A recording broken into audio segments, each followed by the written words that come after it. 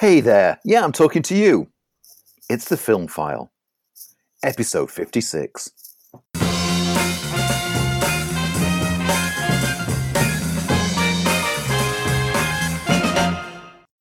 Hey folks, hello, welcome to the Film File, the film show for film geeks, by film geeks, and what a couple of geeks we are. That's me, Lee Ford, and of course my fellow geek, Andy Meakin. How are you, Andy? I'm still a geek. Good, glad to hear it. Still a geek through and through. I was worried for a moment then when there was it felt like a pregnant pause where you're going to, yeah, I've moved on. I've left the whole geek thing behind. I'm into real estate. Oh God, no chance. Yeah, I mean, I'm really keeping busy at the moment. I've watched a lot of films. Oh, I've watched maybe more films than what we can actually review on the show. So it's a case of like, how do I cherry pick them out? I've also watched all the Nightmare on Elm Street films over the past week. Blimey, I've been terrible. I'm absolutely terrible. Tell me which one you were going to include. Oh, the remake. Yeah, the remake. Yeah, kind of just unnecessary. It basically tried to copy a lot of the scenes from the original, but lost all the terror, thrill, and chill from them at the same time, despite having better effects. Despite being classed as a horror film, which is not a good sign, really. Yeah. I've also started a little side project. Oh, my goodness. Are you, is this another date night I've not been invited to? Well, this is to do with cinema. The fact that I'm missing my place of work so much that I've loaded up Minecraft and I've started building our cinema in Minecraft. Oh, okay. No, that sounds good. You'll have to tell me how you did it so I can show the child, because he's big on Minecraft. He had a birthday at the weekend, and Minecraft was just dominated his birthday. Yeah, I'll send some pointers. I mean, I'm doing it on the PC, so I've got all mods installed. But one of the mods enables you to basically do YouTube videos on the screen within it. Talking of missing cinema, you read me something a little bit interesting just before we came on air. Yes, I've had this sent through to me by a colleague from work, that Daisy Ridley, speaking about The Invisible Man, in a small little paragraph that she's submitted to a magazine article about her most vivid recent cinema-going memory. And she was in Sheffield, which made us go, did she come to us? She says that like she was terrified and she was sat half watching, half hiding her eyes. And there's the moment in the film where there's a quick cut to an egg being cracked in a pan and the entire full cinema jumped out of their skin. And then everyone laughed. And in her words, I remember looking around and thinking, I don't know a single other person in here, but we're all part of a collective. And we've all experienced this in our own ways, but all together. I remember it more vividly because of the feeling of really being part of a group of people. And I read that and I just thought, and that's what cinema's about. Yeah, absolutely. She's absolutely nailed it. Interestingly, as you said, I wonder what she was in Sheffield for. And the fact that, yeah, she nailed it. But when we talk about cinema, of course we do on a regular basis, but when we talk about cinema, we talk about that shared experience, because for us, that's what it's about. I've said to you many times, I've gone to see press shows. And you know, and all the things, all the benefits you get with a press show is you get it and it's silent, and the movie starts, you don't have to sit through ads and etc. And I love that element of it. And that's slightly movie fan elitist, I know. Yeah. But what suffers is when you see something like a horror film, or even worse, a comedy, which has to be part of that shared experience, and gags don't land because no one else is laughing, especially if there's like one or two of you in there, and it can take away that element of what the true experience of cinema is, and horror films especially. I've said to you many times on the show that I think the horror film is the perfect date movie because it's a shared experience. You are more likely to become entwined with somebody on a first date than probably a romantic comedy, which is about sort of an expectation you'll never match. But I do think, that's why we go to the cinema. It's to share that experience, and she's absolutely nailed it. As I said, interested to know what she was in Sheffield for and which cinema, because we're bound to know somebody in that cinema who worked there at that particular time. But I've not heard anything, so she must have been. Well, it's you're walking down the street and you see Daisy Ridley, you personally have a tendency to think, oh, that girl there looks like Daisy Ridley, but she wouldn't be in Sheffield. I recall a couple of years ago, Eddie Izzard was doing a gig in Sheffield, and in that afternoon, he actually came into our cinema. Now, I wasn't at work. I just had someone send a screenshot of the CCTV saying, can you believe that Eddie Izzard's been in today? And I was like, oh my, why did no one tell me I'd have been down there? And then they were like, yeah, no one recognised him. And I was like, he's wearing a dress. That could be the giveaway. I like it's blatantly Eddie Izzard. It's not like he was going in low key, clandestine. He was dressed as he normally does. And I'm just like, no one recognised Eddie Izzard. And that's what you'd get. If you see a celebrity, you don't instantly think that's a celebrity. It takes you until they've left before you go, have I just been speaking to such and such? Yeah, I remember bumping into Jimmy Carr at BBC Studios. And I looked up and Jimmy Carr was walking towards me, and I just had that moment of go, I know this bloke. And I went, hey, you're all right. And he went, yeah, I'm good. Clearly not knowing who I was. And then it sort of dawned on me that I didn't know this person at all. And I just recognized them from TV. And I was like, oh, kind of the moment had gone. And I bet he's just thought, how the hell is that saying hello to me in such a friendly fashion? On the flip side, I was crossing the road heading into when I used to work at Cineworld once, and I saw Frankie Boyle, and I recognised him straight away, and I ignored him. There you go. Because I can't stand him. Our celebrity stories can almost fill an entire podcast as long as it was very, very short. So, we know about your week. You've had lots of films, and I haven't. How was the Twitter program on Sunday?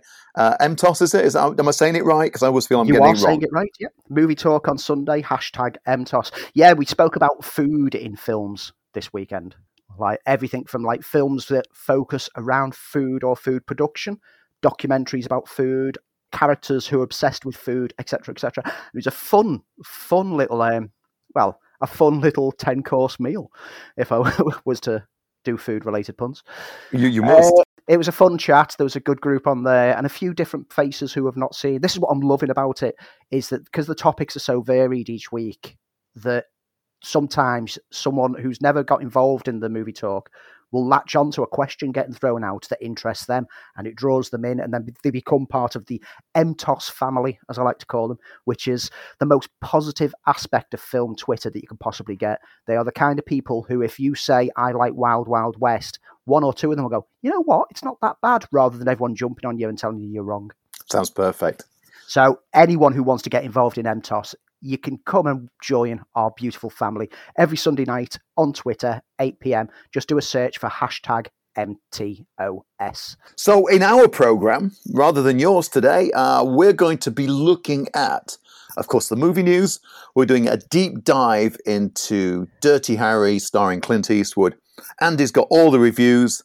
But first, yes, we've all got to start with it. Andy Meakin has been trawling the internet to find out what the latest news is from around the movie world. In this segment, we call The News.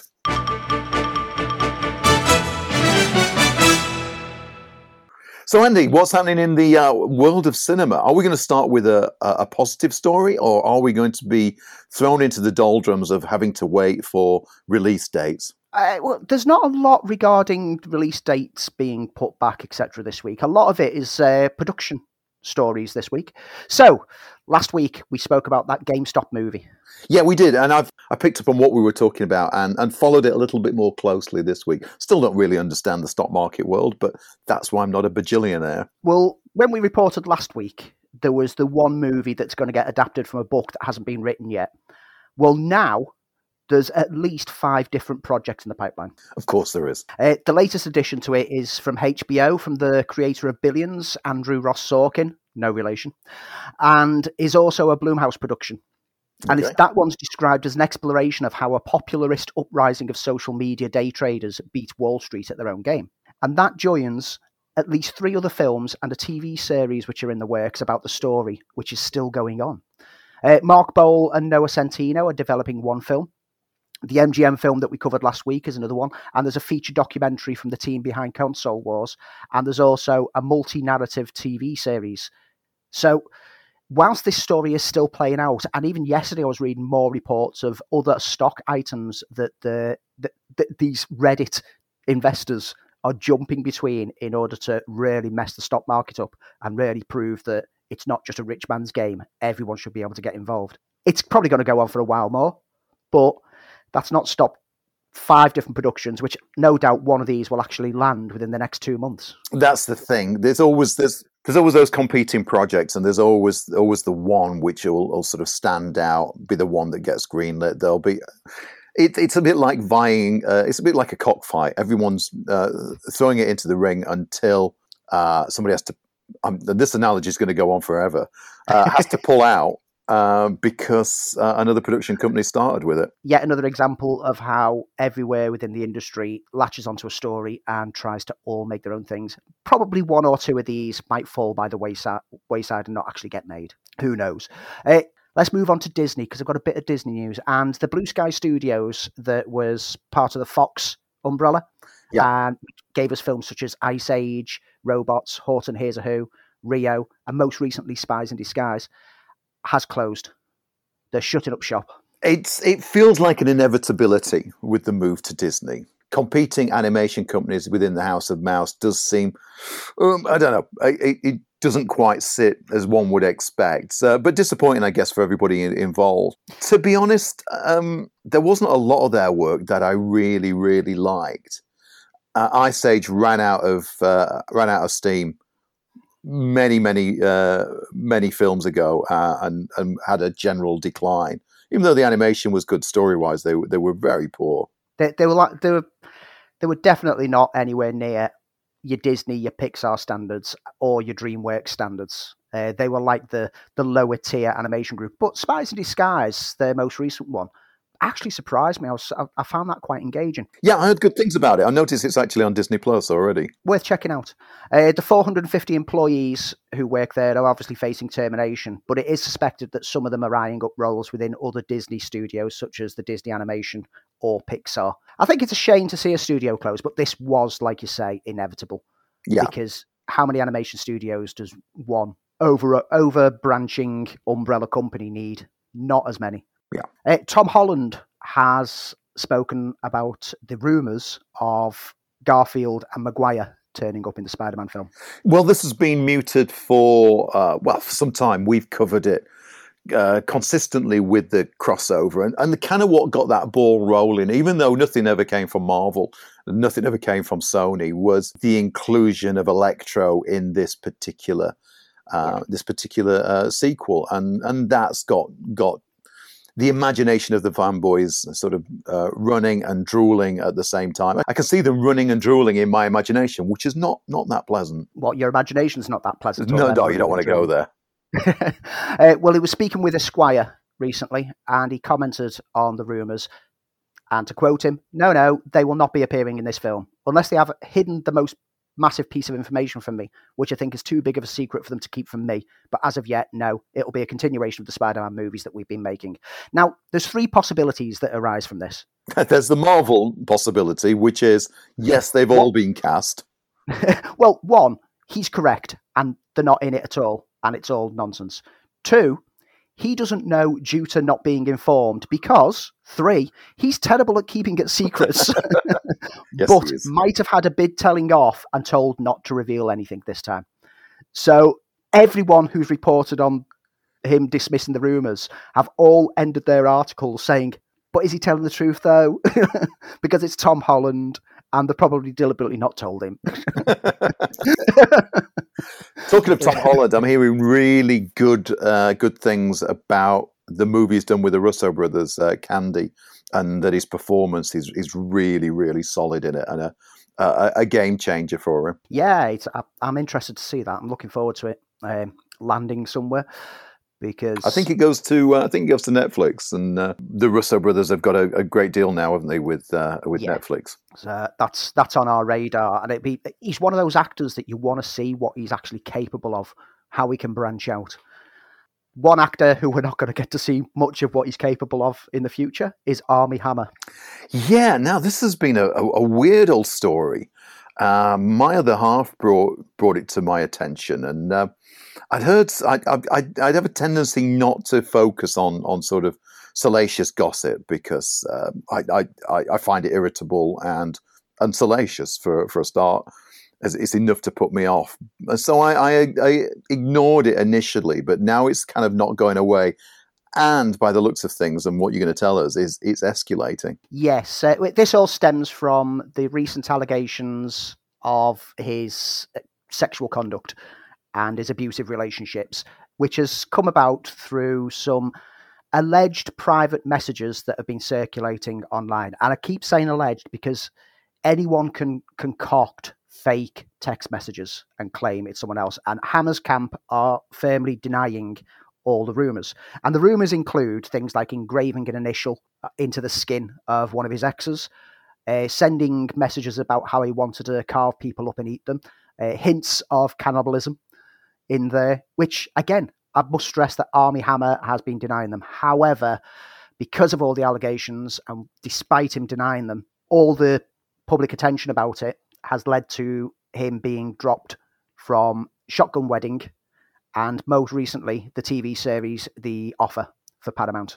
The Offer was the TV series about the making of The Godfather, wasn't it? Yes. So he's at this rate, his career's pretty much over. We've seen this happen with Kevin Spacey, that again, there was allegations made that nothing was ever taken to court and nothing was ever proved and it was denied all through. But what does Kevin Spacey do now except for one video message on YouTube every Christmas? It's a tough one. I'm not defending anybody at this stage, but these are just allegations. And what annoys me, if they're not true, then the guy's career has been damaged. And and people will use that ridiculous line, "There's no smoke without fire," which I think is insulting. Because if somebody wants to concoct a story about you, it's, as we've said, it's very, very easy to do in this day and age, and to smear somebody.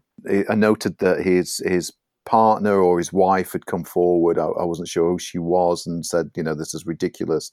And she's been more vocal about it than he has been. Yeah. If it is true, then it's just a very disappointing end to somebody who never really, whose career never really landed. He was always going to be a leading man, and it never seemed to work out for him. There was, of course, Man from U.N.C.L.E., there was Lone Ranger, and at one point he was Batman in the George Miller Justice League movie. Yep.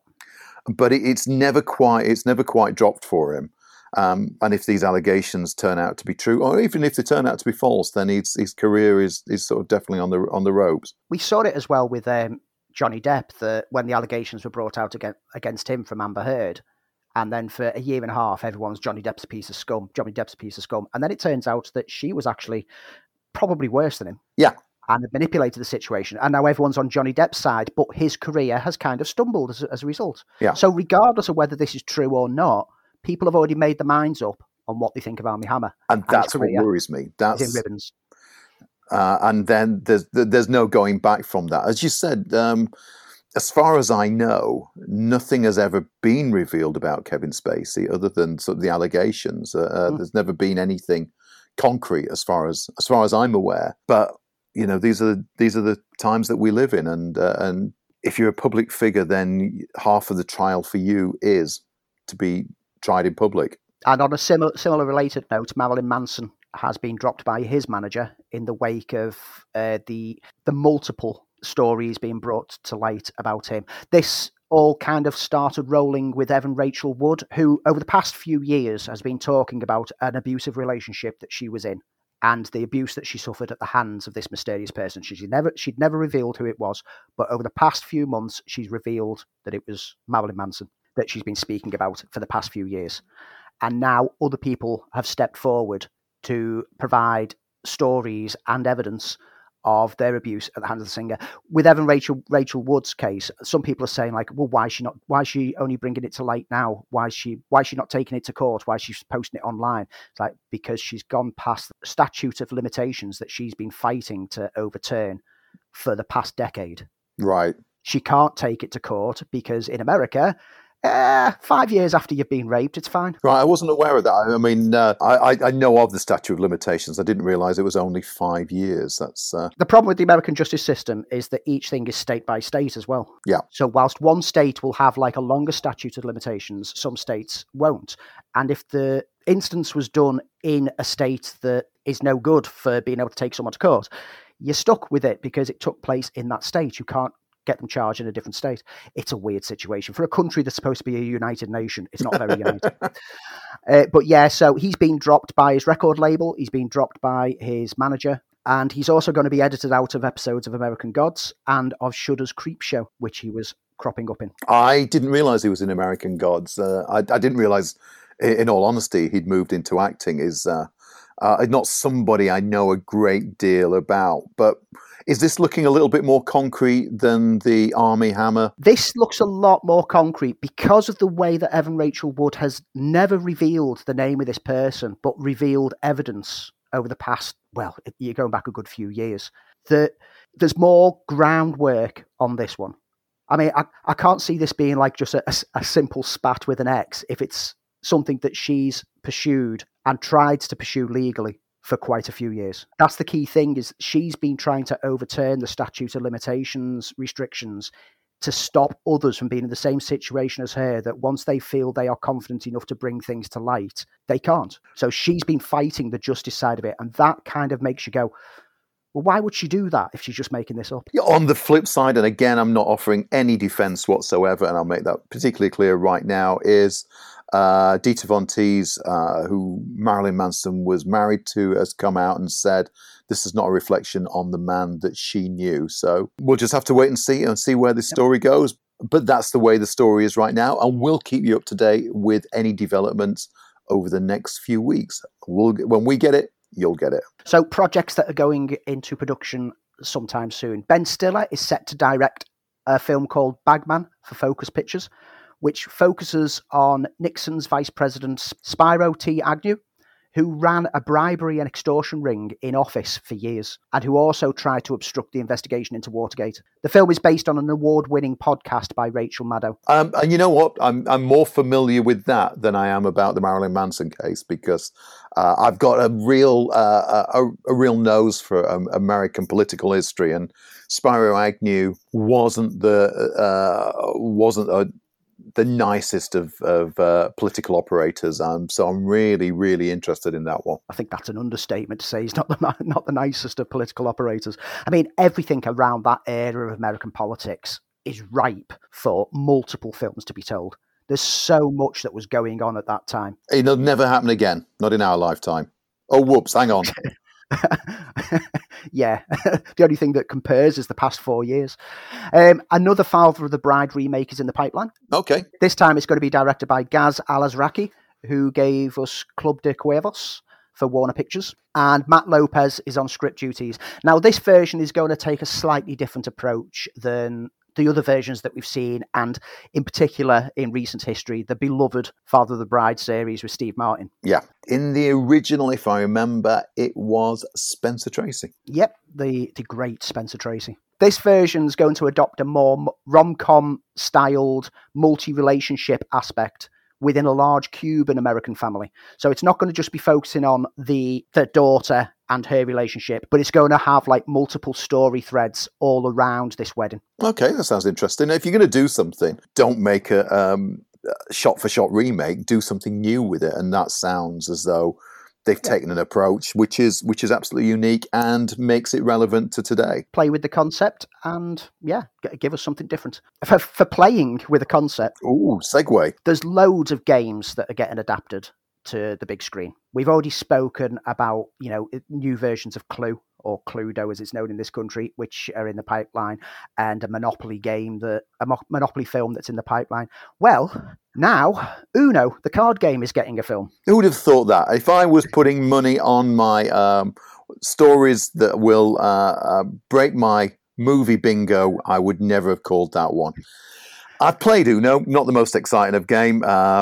My son loves it, doesn't really do much for me. Can't see how they could make it into a movie. But I'm going to segue after you finish this, so carry on. Well, the film is going to be a live-action heist comedy set amongst the Atlanta underground hip hop scene. I'm not following you now completely. I for a minute thought you said this film is about the game Uno in the Atlanta underground hip hop scene. Yeah. Okay. I can't see the connection. Nope. No, you lost me. I don't think anyone who's played Uno will be able to work out how it becomes a heist movie.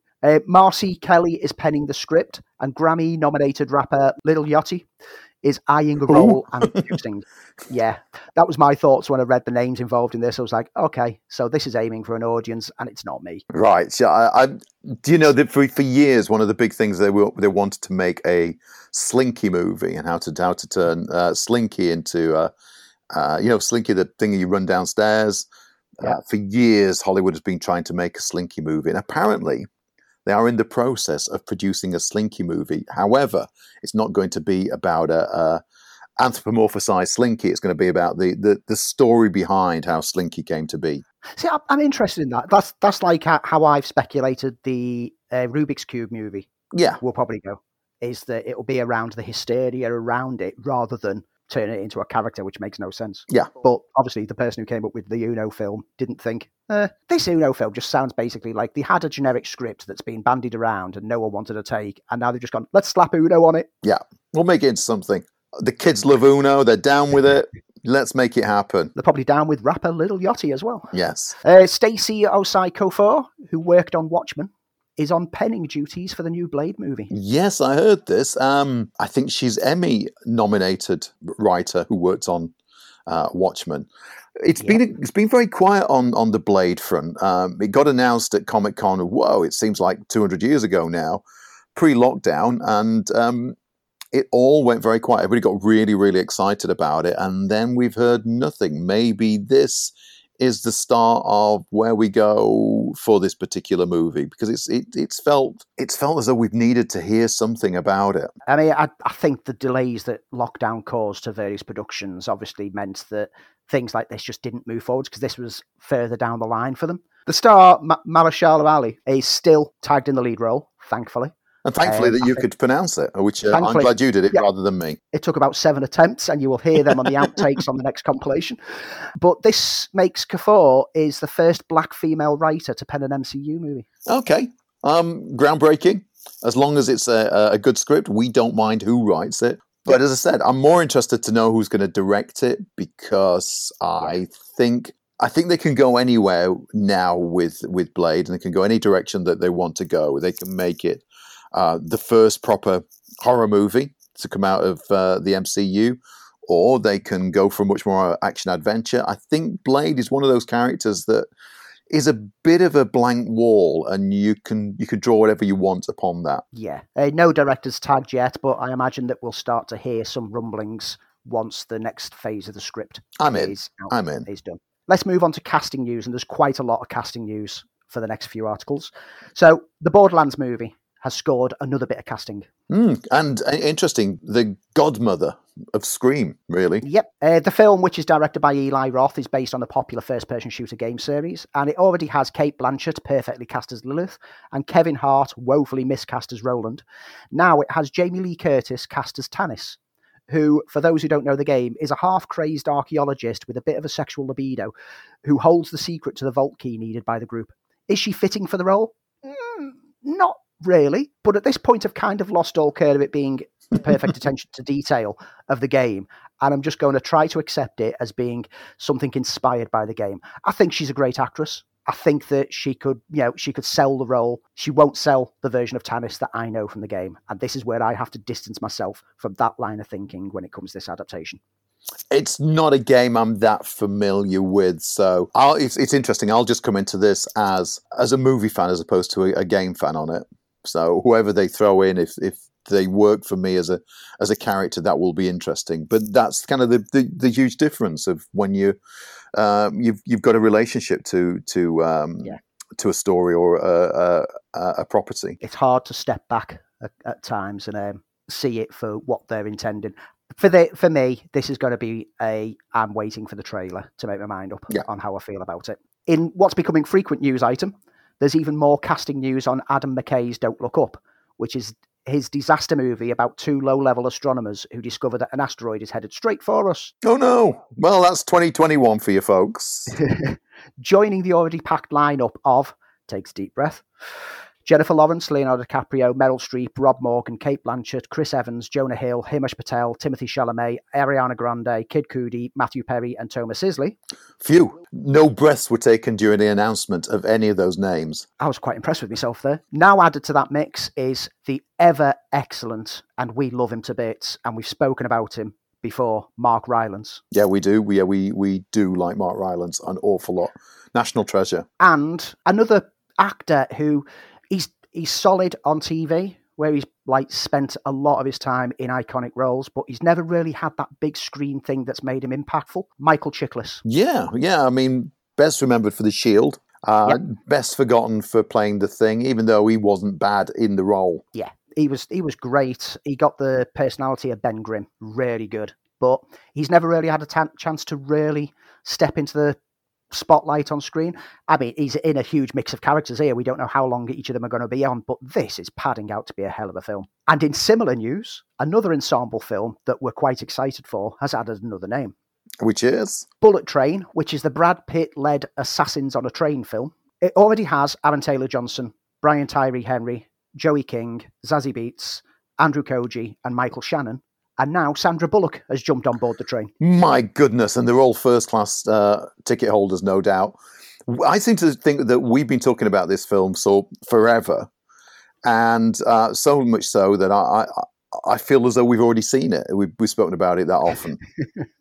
Yeah, David Leitch is going to direct it, and it's described by a few people as a cross between Speed and Non-Stop. Okay. So hopefully it'll take the best of Speed and ignore the worst of Non-Stop.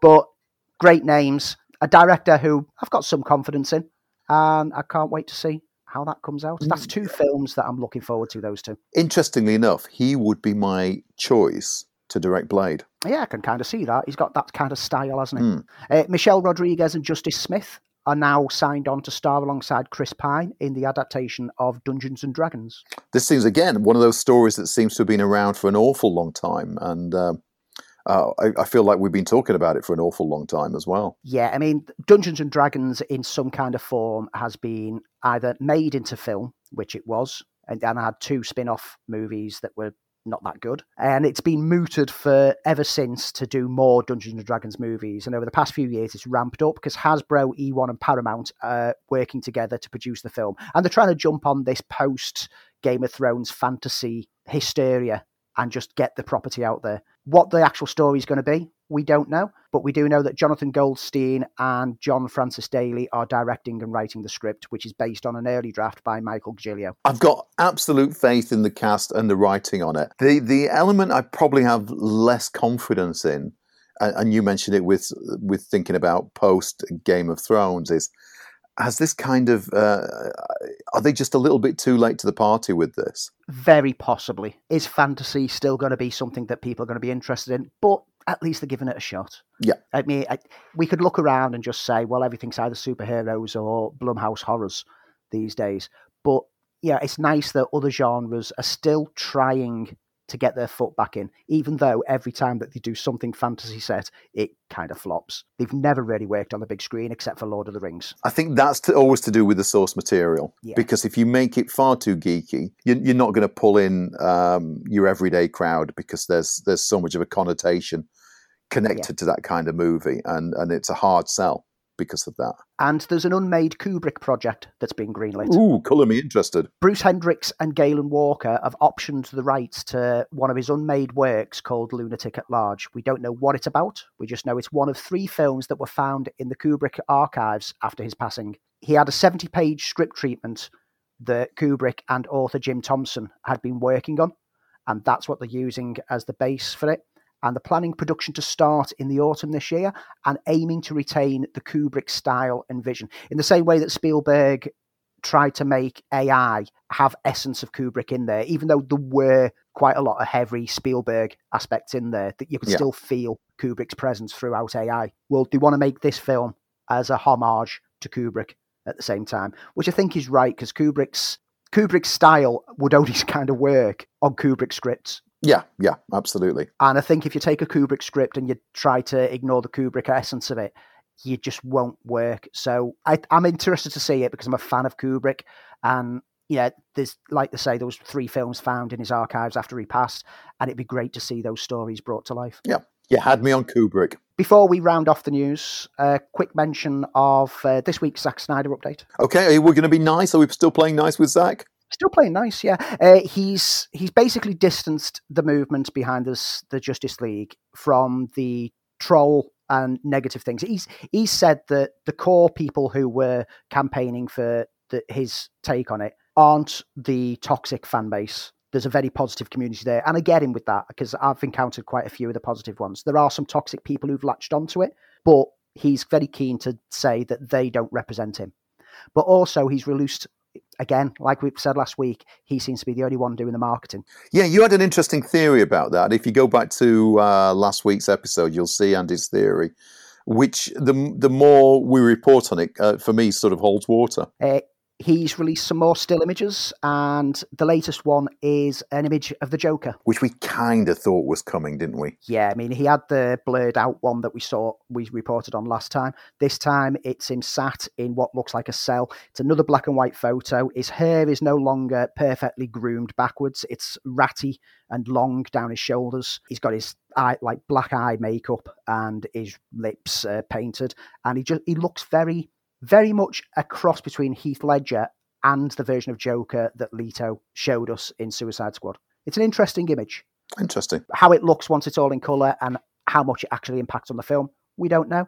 We'll find that out next month. So, folks, if it's the first time you've seen it and you're wondering why he hasn't got green hair, just pointing out it is in black and white.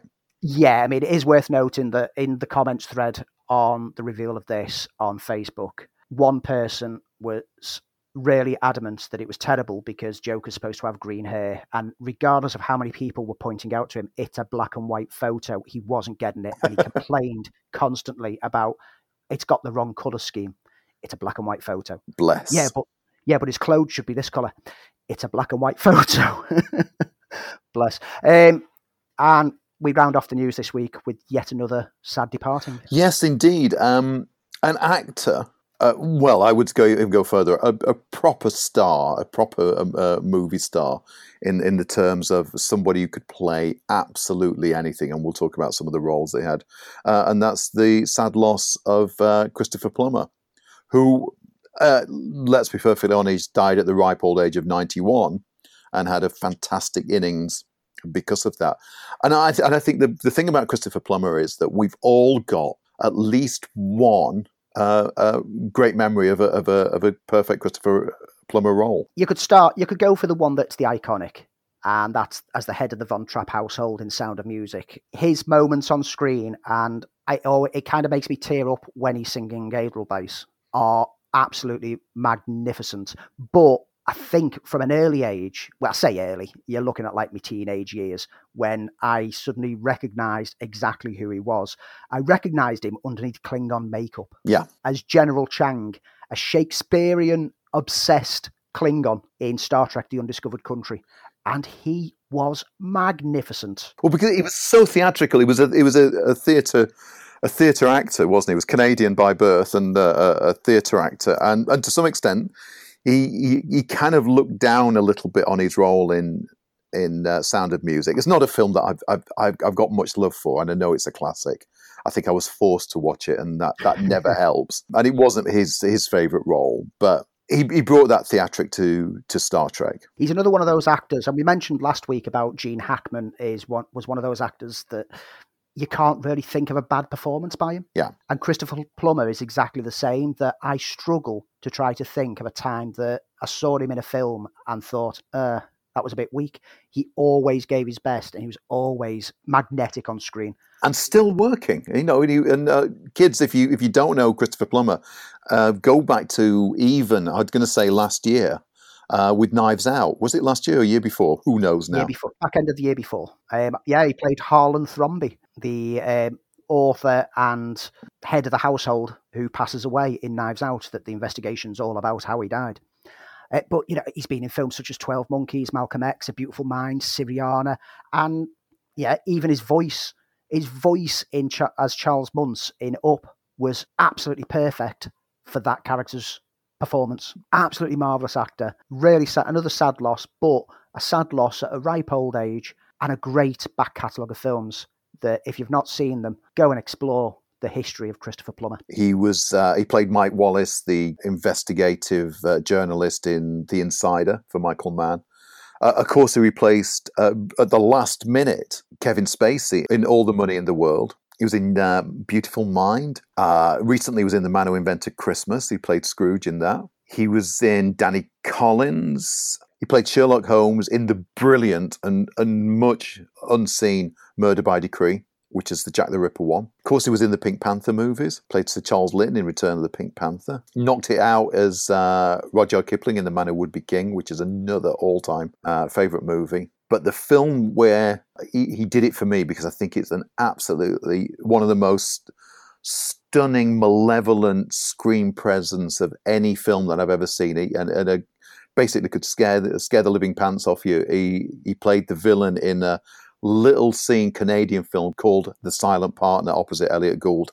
If you've not had chance to see it, try to get to see The Silent Partner, because he is absolutely phenomenal as the villain in it. Elliot Gould is just Elliot Gould, who's great all the time, but it's just a masterful performance and a great little thriller. And of course, he played the Emperor in the not so much highly regarded Star Crash, which bless him, he's been in kind of every kind of genre, you name it, he's been in it. Yep, very versatile actor. Condolences to his family and friends at this time. His memory will live on in the great work that he gave us. Absolutely. And that, as we say, is the news. If you're enjoying the show so far, then please stick around. And while you're at it, hit that subscribe button and become a regular to the Film File. And of course, if you are a regular and you love the show, then please leave a comment. Leave a review. Let us know what you think about the series.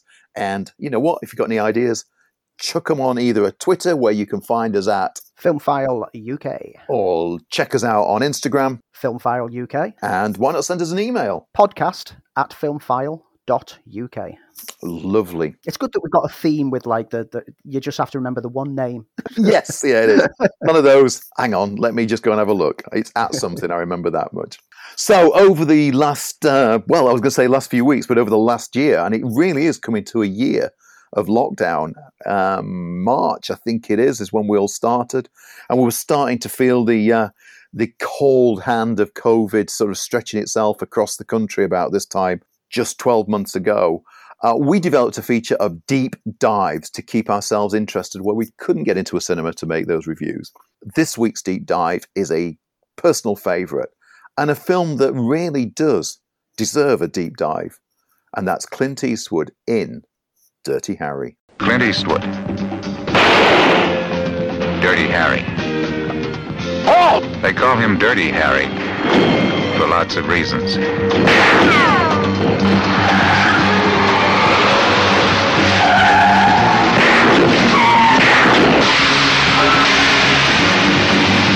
And he kept inventing new ones.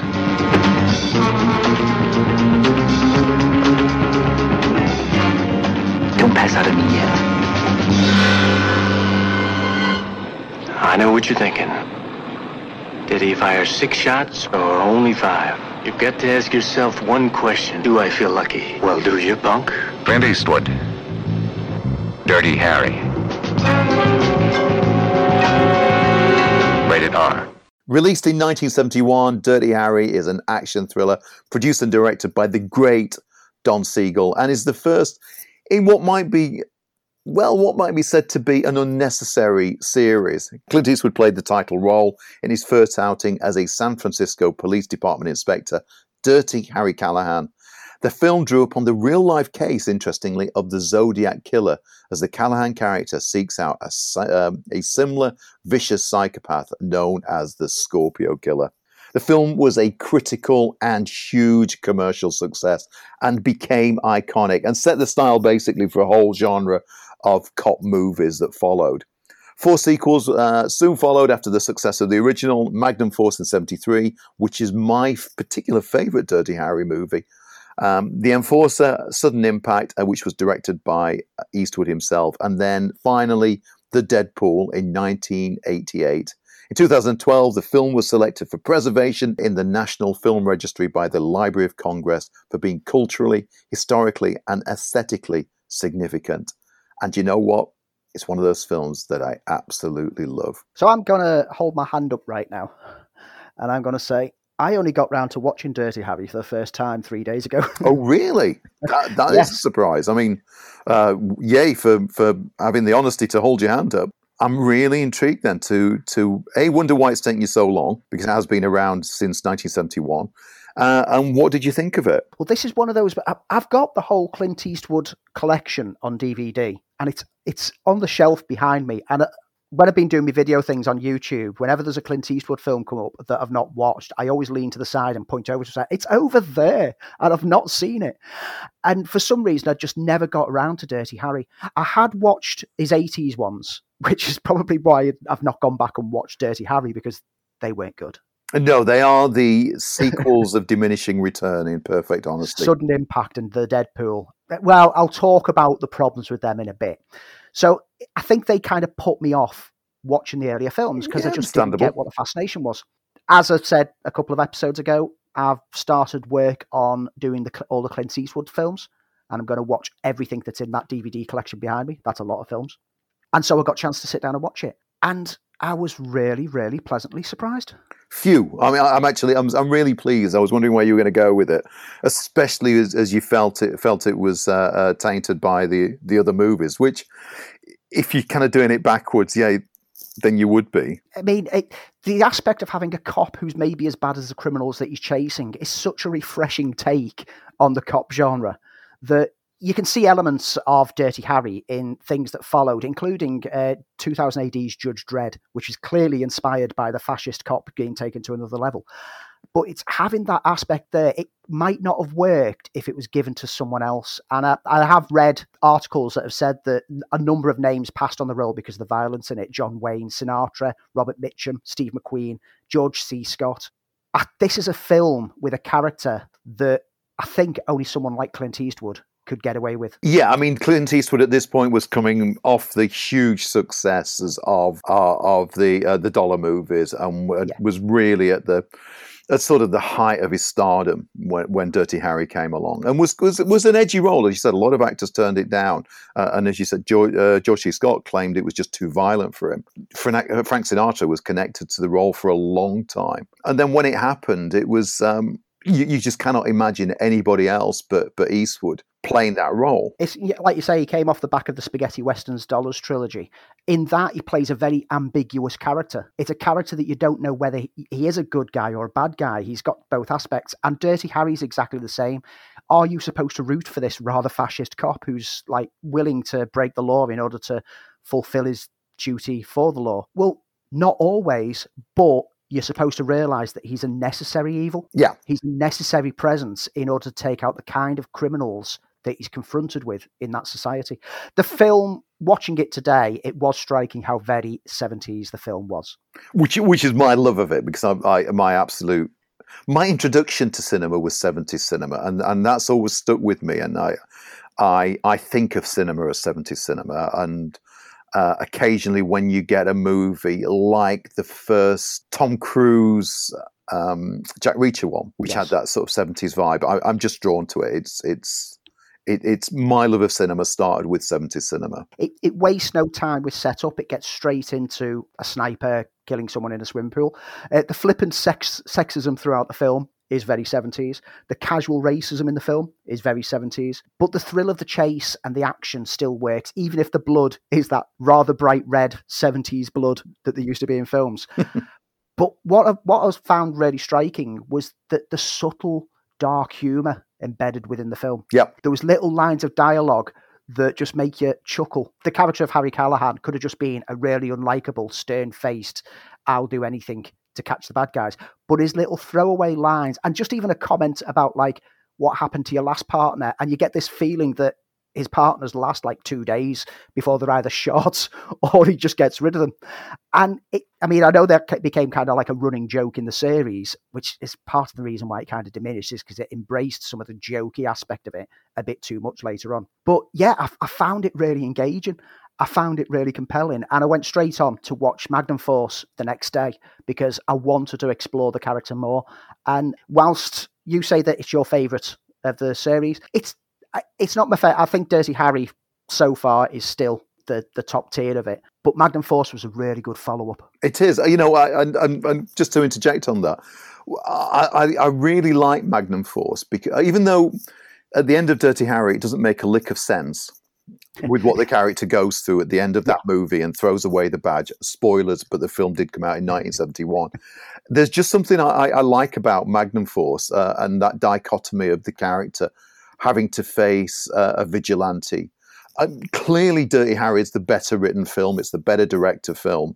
It's the cleverest film. But it's for some reason I've always just had a soft spot for Magnum Force. But I've got to point out that Dirty Harry is the better film, and arguably, it was all the things you said about the humor. It's down to Eastwood and the fact that Eastwood made it such a signature role. With the second film, I think what really made the second film work is that it didn't suffer from sequelitis of just doing the same thing, because in the second film, it's corrupt police that he's fighting against. Yeah. It's the corruption within the force itself. So it basically flipped the story from the first film and went, well, you know what? We've said that cops are bad. We know that Callahan himself can be bad, but here's some worse cops on the inside that he doesn't agree with. Yeah. And I love that aspect. I love that we get to see that, okay, he might break the law himself, but he's still trying to respect the law at the same time, whereas these guys weren't. Yeah. Absolutely a good double bill. I then went on to the third film, and I can see it really deteriorating by that point. And eventually I'll get round to rewatching Sudden Impact and the Deadpool. Don't feel you have to. You know me, I'm a completist, and when I revisit something and fill in my gaps, I also revisit everything regardless. I want to have everything, and I want to go back with fresh eyes, because I haven't seen the Deadpool since it actually came out. That's how long ago it was, and that's what an impact it had on me. And I think when it came to those 80s films, the problem that the series had by that point is that they'd been spoofed. Yeah. I mean, The Naked Gun film even took the line of, yeah, well, when an adult male is chasing a female with intent to commit rape, I shoot the bastard. That's my policy. And spun it to be, well, I see 5 weirdos dressed in togas stabbing a guy in the middle of the park in full view of 100 people. I shoot the bastards. That's my policy. Yeah. It was Shakespeare in the Park. And in the mid-80s, we had a beloved TV show that I used to watch, Sledgehammer. Yes, I remember Sledgehammer. Boy, you're probably the only other person I know who can remember Sledgehammer. Oh, it was great. It was clearly a parody of the Dirty Harry character. It had, it was a cop who will do anything, who keeps crashing into things and blowing up buildings, and the city destruction that goes on when he's trying to take down criminals, because that was playing on. I mean, you saw it in The Enforcer. In the opening scene of The Enforcer, they want a car. I'm going to give them one. And he drives a car into a shop window. Just like, we don't need this. No. And because it became a parody of itself and it had been parodied other places, by the time it came to those 80s films, it was like, you know what? You're out of date. Yeah. I mean, and the fact that Dirty Harry is basically a fascist cop. And as you said, he's send somebody who's worse than the criminals to get the criminals. And the reason it worked so well is that we'd seen the transition for Eastwood coming out of the westerns to give this now iconic performance, and there was that hint of humor that came with it, and that sort of knowingness. And as we said, a lot of other actors turned it down. And Marlon Brando was considered, Paul Newman, but they wouldn't do it because of sort of the right wing, a shadow that hangs over the film, the sort of fascist film. But I think it works because it's a great script by John Milius, which echoes a lot of sort of the what we know about John Milius as a writer. I didn't know that Terrence Malick had written a draft of the film. It's the fact that it's based around this almost true event with the Scorpio killer being the Zodiac killer, and it just makes this idea that this was a very dangerous city to be in, and you needed a dangerous cop to make it work. And then there's, of course, the iconic ending, which is because of that, the sequels don't really kind of make a lick of sense. And that's this the final scene where he throws the badge into the water, which it was a bit of a homage to High Noon, and that Eastwood didn't want to end the film like that. From his point of view, he believed that Callahan was quitting the police department, and Siegel argued that tossing the badge was instead Callahan's indication of casting away the inefficiency of the police force and therefore bureaucracy. And it was once it was shot, and they were shot both ways, that Eastwood accepted it. But it always made it harder to understand the sequels because they never felt quite like the same character as they went on after Magnum Force. But it's a superb film, and it's a time capsule. It's a film of its era. Siegel is just a superb director, and I can't think of anybody who could have made the film any better. And that was what was also missing in the sequels, was his strength as a director. Absolutely fantastic film.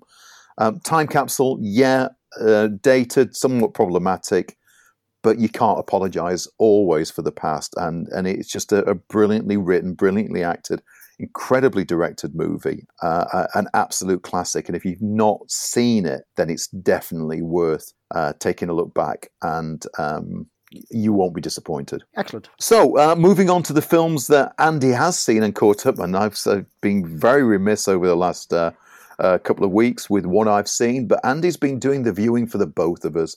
It's a bit like eating for the both of us, but he's viewing for the both of us. I've got really nothing to add this week. I watched Bill and Ted Face the Music because it was the kid's birthday, and it was his birthday film. I know you and I disagree on it. And to some extent, didn't quite land the second time. I think the first time, the love went out of it. You're swept up in it the first time. Yeah, I think the love sort of went on the second time, but it was okay. I only ever need to see it once. Yeah. But that's been about it, and I've been catching up with the final season of Daredevil because I got way, way behind, and I thought it's time to catch up. Of course, we've got to talk about WandaVision. But Andy, what are some of the movies that you've seen over the last week? Before I get to the movies, I just want to also mention that I've spinning off from me watching the Nightmare on Elm Street films. I thought Robert Englund, he was in V. So V is currently on your Now TV or Sky catch-up boxes from Sci-Fi, and me, the wife, and my daughter have watched the first miniseries, and we've got the final Battle 3-parter to watch, and my daughter was engrossed. It still works today. Watching it today, it's still a marvellous miniseries. The effects are dated, but the story is brilliant. And I've also subscribed to Apple TV on your recommendation. Oh, good. To discover things like Ted Lasso. Which I've heard great things about. Many people I know have seen Ted Lasso and have just said, you've got to watch it. I've started watching The Morning Show with the wife. We've got the M. Night Shyamalan. Servant, yeah, highly recommended. Currently on my radar. So I'm going to spend the next month working through them. But then we get to the films. And I mentioned the Apple TV thing because one of the films that I will quickly mention is on there, and it's one that I've been wanting to watch for a while. But the first film they're going to talk about is Malcolm and Marie on Netflix. You are by far the most excruciating, difficult, stubbornly obnoxious woman I've ever met in my entire life. I fucking love you. Oh, he's so sensitive. He's romantic. I bet he's sweet, right? Well, I mean, yeah. When he's not being an emotional fucking terrorist. Oh. I love the way you see the world, Marie. Malcolm and Marie sees Zendaya and John David Washington in a romantic drama which follows a filmmaker and his girlfriend after they return from a film premiere, and they're awaiting the critical response to the screening. As they're chatting, the events take a turn when revelations about their relationships begin to surface. Now, this film was a huge hit at the festivals, but it's had a very mixed reception this weekend. I noticed that, yeah. And initially, I must admit, I was quite interested in seeing it, but it was some of the reviews that made me falter. Yeah, some online critics and commenters are lambasting it for either being dull, a blatant attack on critics by a writer, or, as I've seen some people say, it's an embarrassment for all involved, and I hope that they'll do better films after this. That seems a bit harsh. So with that, I put this film on. And I actually found it to be quite engaging, to be truthful. It's basically structured around an argument that dies off, but then resurfaces a few times as the couple wind down after the celebration. The initial argument stems from his not acknowledging her in his thanking speech at the showing, despite her feeling that she was his muse for most of the script. As he throws out the names of exes that inspired him more as a spiteful, angry attack, it obviously escalates the tensions of the couple. And in amongst it is a few rants about the aspects of the industry and the critics' approach to the industry, conveyed in an almost comical rant kind of manner. Now, a fair few people have pointed out that the film is forced by Malcolm not simply admitting he was wrong not to mention her in his acceptance speech, and the argument would have been avoided. Welcome to my life, quickly, I'll just point out, because it sounds very close to home right now. Clearly, some people have never been A, slightly drunk, and B, in an argument, because what I saw was exactly how overreactive people get when they've had a bit of a good night, but their partner hasn't, and they haven't realised it until they get home and go, what's wrong? And then one of them says, you didn't do this, and you get defensive because the alcohol's still in you, you're still riding a buzz, and you're not going to admit that you were wrong, because that's not how arguments happen.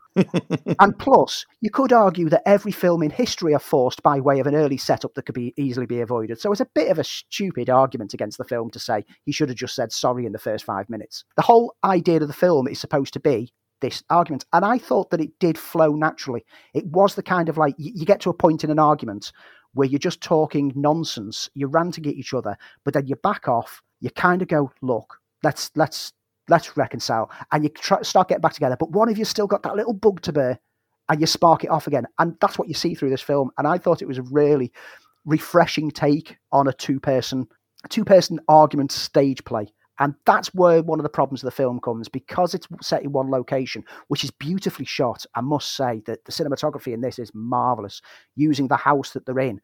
I want that house. It looks amazing. It's black and white, isn't it? Yes, it's marvellous. It looks marvellous. And the cast, Zendaya and John David Washington, are mesmerising on screen.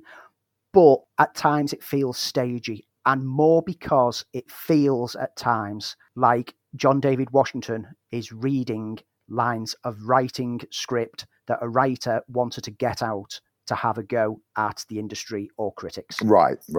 Some of his rants, they are amusing in the way he does them, and he gives it passion, and he's stepping out next to his pool and really and really having a go and arguing his point.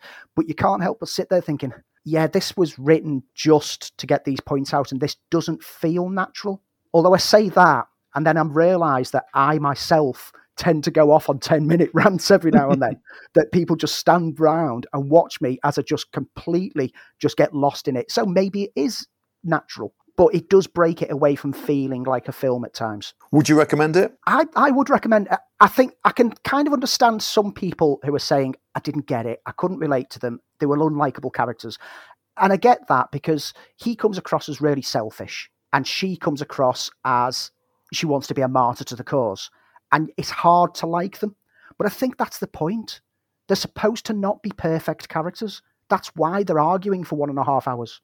They're not perfect. And so I'd recommend it. It's not the great film that the critics at the festival seem to say, but it is a solid character study more than anything else.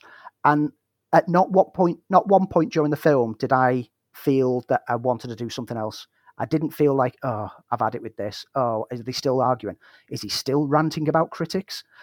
I was captivated with it, and I thought that the performances were absolutely marvellous. Zendaya actually got a chance to play a character that's more her age now, rather than playing a 16-year-old that she seems to be constantly cast as. And John David Washington, he wasn't sold to me in Tenet. No. I one of the problems that I do have with Tenet was his performance, or to some extent lack of performance with it.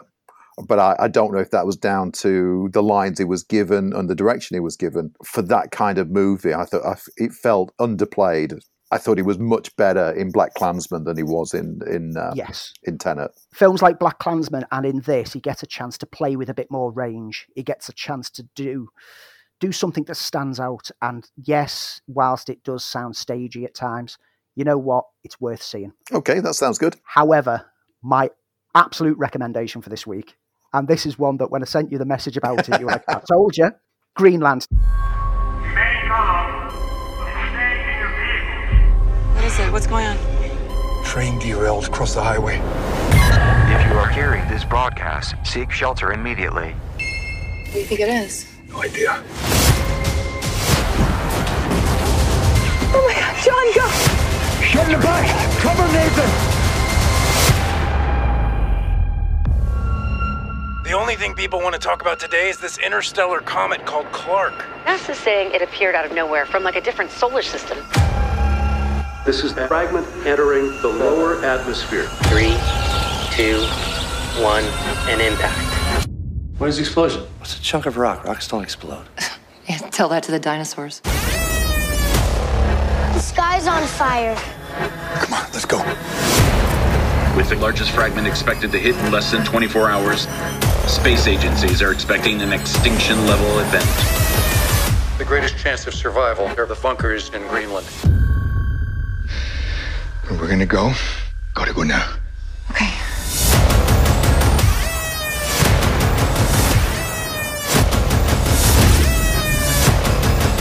You're such a brave guy, you know that?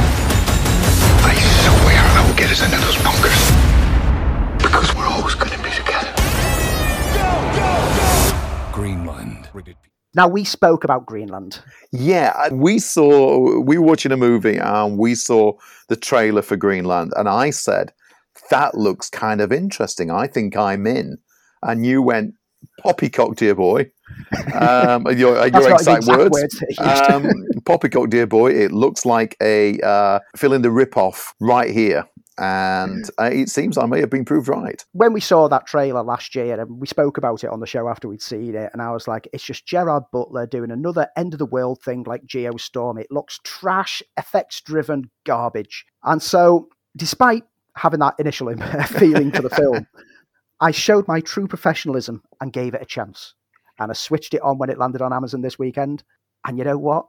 Both me and the wife really enjoyed this. I've heard very good things about it. I've seen a couple of sniffy reviews, I must be honest, but some people like yourself, whose judgment I trust impeccably, have said very good things about this movie. Now, the story of the film is that Gerard Butler is a construction engineer and like building designer who gets a strange message on his phone while around the world, all focuses on this comet that's passing past the Earth and it's coming close and, it's going to look beautiful in the sky. And he gets a strange message from the government on his phone saying, await further instructions, you've been selected. He goes back home with his wife, who he's been split from for a bit due to him messing around. So he's reconciling with her and his kid, and they're having a little dinner party. And the message comes up on the screen again, because chunks of this comet are starting to crash into Earth and cause some damage, and things look a bit more serious. And it turns out that, yes, they've already worked out that the Earth's got 48 hours to go before a big enough chunk to basically wipe out all life on Earth is going to hit. And people have been selected to go to Greenland, get flown over to Greenland for underground bunkers that have been set there so that mankind can survive. And it sounds like your typical... Well, disaster movie. It sounds like at this Armageddon stage, and Armageddon and very Roland Emmerich at this stage. However, this is less Armageddon and it's more Deep Impact. And if you remember when Armageddon and Deep Impact came out, Armageddon was the big spectacle, and it's all about the effects and the devastation, woo, action adventure. Whereas Deep Impact was, well, these things are going on in the background, but we're focusing on these characters, and this is a character journey. And that's what this film was, and that's what connected me to it. Gerard Butler is absolutely brilliant in the role. He gets a chance to actually act. Because we know he can. We know he can. But he hasn't really done it much for the past few years because he's been doing too many generic action films. And casting him against someone like Morena Baccarin, who really, really should be in a lot more films. She should be a bigger name than what she is. She's absolutely marvellous. They are convincing as a dysfunctional couple who are trying to raise their kid the right way. And the aspect of focusing on them means that when they've got their dinner party going on and the message appears on the screen with the instructions are coming through for where you go for your flight, and the neighbours go, take us with you. And it's like, you can't do it. And it leads to harrowing moments of them having to tear themselves away from close friends and family who they can't take with them. And the whole film plays this kind of journey. And the kid has got a medical condition which prevents him from being accepted onto the flight, which then breaks the family apart as they try to find ways around it. And it's all about them trying to come back together, regardless of whether they can make it to Greenland or not. It's all about, if they're going to die, they want to die together If they want to escape to Greenland, they want to escape to Greenland together.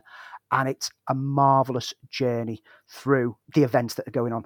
You do get some good effect shots. There are some great effects in there, but they're not the important aspect. They're not what you remember the film for. Right. What you remember it for is how they interact with other people who are trying to survive, how they come together, how they break apart, how even in the worst of humanity, some people try to do the right thing, whilst some people try to do the wrong thing, how mankind falls apart at the end of the world. It's all character study, and it's a beautiful film to sit and watch. Absolutely got a lot from this. I'm looking forward to revisiting it as well. Great. You feel well. I was going to say you sold it to me, but I think, in fact, I sold it to you. Yeah, you sold it to me back on that trailer. You thought that it looked interesting. I thought it just looked generic. Thankfully, you were right.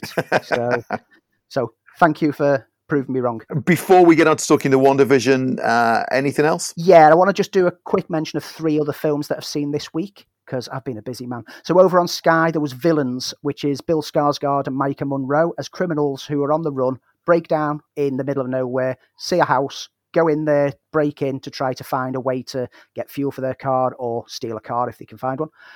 And they find, chained up in the basement, a young girl. And then the homeowners return. And the homeowners are the most suburbia kind of mother and father kind of figures that you can possibly get. An all too perfect family kind of nightmare then plays out as they find themselves trapped in the house with these people who they wonder why they've got a little girl chained up in the basement. It's a black comedy. It smartly subverts the genre that it's drawing from. And the performances from the cast is what makes it. It's maybe a tad forgettable, but it's not a wasted view. And I'd say, give it a check out at some point. You might find something to like in there. The cast, Bill Skarsgård, Jeffrey Donovan, Kyra Sedgwick, and Micah Monroe are all absolutely marvellous, and there's some great moments of hilarity in amongst the nightmare. Worth checking out. Also, a film on Netflix, a Korean sci-fi called Space Sweepers. Which is, I know, one of the most expensive sci-fi films to come out of Korea. Oh, it looks it. It's sumptuous. It's about junk collectors picking up space debris surrounding Earth now that mankind has begun to ascend to the stars, who find a girl who holds a large secret, one which the evil corporation who controls everything will do anything to either obtain or stop. At 136 minutes, it does struggle. And for the first about 40 minutes, I was losing interest. And the concept, which is Elysium mixed with Terry Gilliam, kind of works, was a bit jarring. But once it got past 40 minutes, it starts to tell some backstory of the chief characters. And that's the point at which the film suddenly got interesting and suddenly got a heart to it. And I was hooked from that point on. I didn't look away from the screen. The space sequences look great. The characters do really, by the end of it, you're really rooting for them. It's worth seeing. Just a quick pointer on that one. I started on it and I didn't get much further than I thought. The first few minutes, which look some absolutely amazing effects work in that first few minutes, I didn't last. I just didn't engage with it, and I really, really tried. I thought, as I said, the beginning of it is absolutely spectacular with some great effects work, but it just didn't hold my interest. And maybe a bit like you, maybe I made it to just hang in there, but I wasn't feeling it at all. It's only because I'm so stubborn that even if I'm absolutely hating something, I refuse to switch it off, that I stuck around. But I can really get how, for that first half hour in particular, it's hard to latch on to anything. Yeah. It's hard to really care about anything that's going on. And I think maybe the runtime of 136 minutes could have been significantly chopped down in order to make it a sharper film. And finally, Wolf Walkers. Now, this is a film that I've been wanting to see for a while, but it's on Apple TV, so I've never got around to. Directed by Tom Moore and Ross Stewart. It's the third entry in Moore's Irish folklore trilogy, which has included The Secret of Kells and Song of the Sea. And it's a story about Robin Goodfellow, the daughter of a hunter, played by Sean Bean, who arrives in Ireland to hunt and slay a wolf pack threatening a township. Robin encounters a young girl who's a wolf walker, capable of becoming a wolf when she sleeps, and she soon finds herself afflicted with the same ability. With the town's ruler out to slay all wolves and dismissive of the myths and folklore of the superstitious townfolk, she must find the pack leader of the wolves and fight to survive as a wolf walker, whilst also being the daughter of a hunter. The animation is beautiful sketch animation with a unique style that makes it fit the folklore aspect, and the voice acting and soundtrack all match up well to the themes and the style of the film. It's a great traditional animation and a great modern day folk tale. Yeah, fancied this one. Since I saw the trailer for it, I was in on that, and I thought it looked great. It's just been a time of getting round to seeing it, and I think it's been a hard sell as a family film, but I do want to. Hopefully, I think it would be best seen as a family film, so I'm waiting to see that one. Okay, so we've been talking about it every week, and we're going to do a quick roundup on our thoughts on episode 5 of WandaVision. So we find Wanda and Viz now in basically a family ties era, as they've moved into the 80s in their TV sitcom world. Everything was bright and colourful with some quite interesting nods, especially with Agatha in her 80s workout gear. And of course, now the series is jumping between the two worlds. And to be honest, while there's every week a little bit more of the puzzle is revealed, every week we get a little bit more background, there's still a long way to go with some what I thought was some red herrings. But for me, this was the best episode of the series so far. Yeah, it was a solid episode this week. Now that they've got into this kind of pattern of mixing what's happening outside with what's happening inside, so we're still getting the sitcom aspects with what's happening outside the dome, we'll get to see both sides of the story play out at the same time. And this one dropped us so much information, whilst also opening so many questions again. Yeah. The character of Agnes, which, come on, it's Agatha Harkness, isn't it? It's definitely Agatha Harkness. It has to be Agatha Harkness, because they're drawing it upon the run in West Coast Avengers, aren't they? So many people are saying this is House of M. It's not. This is West Coast Avengers. Well, that's my theory. And you know what? The one thing about this show is it's set up its theories. Fanboys and fangirls have gone for it, and then as we saw in last week's episode, they've held it up very quickly. This is not like Lost, where you're going to be waiting 6 seasons to find out what's going on. They kind of, let's talk about the B guy, for instance. They kind of reveal what's going on very, very quickly and knock those theories down. But this one was a mic drop of an episode. Yeah, the final shot. I mean, we knew that something was coming. We knew of the casting, but to see that character brought into it, whether he's the same character, probably not. I'm trying to do stuff without major spoilers. Hey, look, we'll just say if you've not seen it, which it's been a week now, and the next episode drops in a couple of days. The appearance of Quicksilver at the end, spoiler alert, and with being recast, which was I think I texted you straight away and went, how meta. So we've now got Evan Peters, who played Quicksilver in the X-Men franchise, seemingly cast as Pietro instead of the original, played by Aaron Taylor Johnson out of Age of Ultron. Staying with me, folks, you really need to. As these two realities have collided. It was either great fan casting or it was a what the hell moment. Which it started so much theorising online. Some people are theorising that he's actually the main villain and he's going to be revealed to actually be Mephisto. But everything at the moment is theorising. We said last week that we don't believe for 1 second that all of this is Wanda's doing. We do believe that she's being manipulated and controlled. Yeah. And that came out in a couple of lines of dialogue where Vision talked to his work colleague and said about being controlled, and even Wanda herself admitted that she's not controlling all these other people that are in there. So that throws over to the Agatha idea. As to why, we still don't know. It did prove that she was how dangerous Wanda is, where there was that little nod to Magneto when she turned the soldiers on the head of S.W.O.R.D. The way that the kids grow up very, very quickly. There's a lot to go on, and of course, I think more so was the line where she says, "Do we want to do this again?" Yeah, which made it just incredibly weird at that stage, as though she knows that she's in a series. She's just playing along for it. Yeah, which is why, I'm convinced. Yeah, it's definitely Agatha Harkness, because she's aware of the magics that are going on and she's protected from it. Yeah, it is probably the best example of water cooler entertainment that we've had since Game of Thrones. Absolutely, and I'm so pleased it's dropping weekly. I think it gives us an opportunity to be able to talk about it like this. I think if it was all dropped in one go, I don't think it would have quite as much of the impact. And hey, this is how we used to do TV. I like the dropping weekly on it, absolutely. And it's worth noting that once WandaVision finishes, pretty much we're going to start the following week talking about Winter Soldier and Falcon. Yeah. I mean, it's you know what? Who would have thought that WandaVision would have set the bar as highly as it's done? And kudos to the cast and Elizabeth Olsen absolutely deserves to be nominated for an Emmy for this one. I think she's really knocking out the park with this performance each week. Worth noting that her accent came back. Yeah, I saw that. As well as WandaVision this weekend, things that have got my eye out for. News of the World dropped on Netflix. Yeah, looking forward to that. Which tells about Captain Jefferson Kidd, who was a veteran of 3 wars, and he's going town to town in America telling the stories of the world. On Amazon, there's the map of Tiny Perfect Things, which sees teenage Mark trapped happily in a Groundhog Day-style time loop.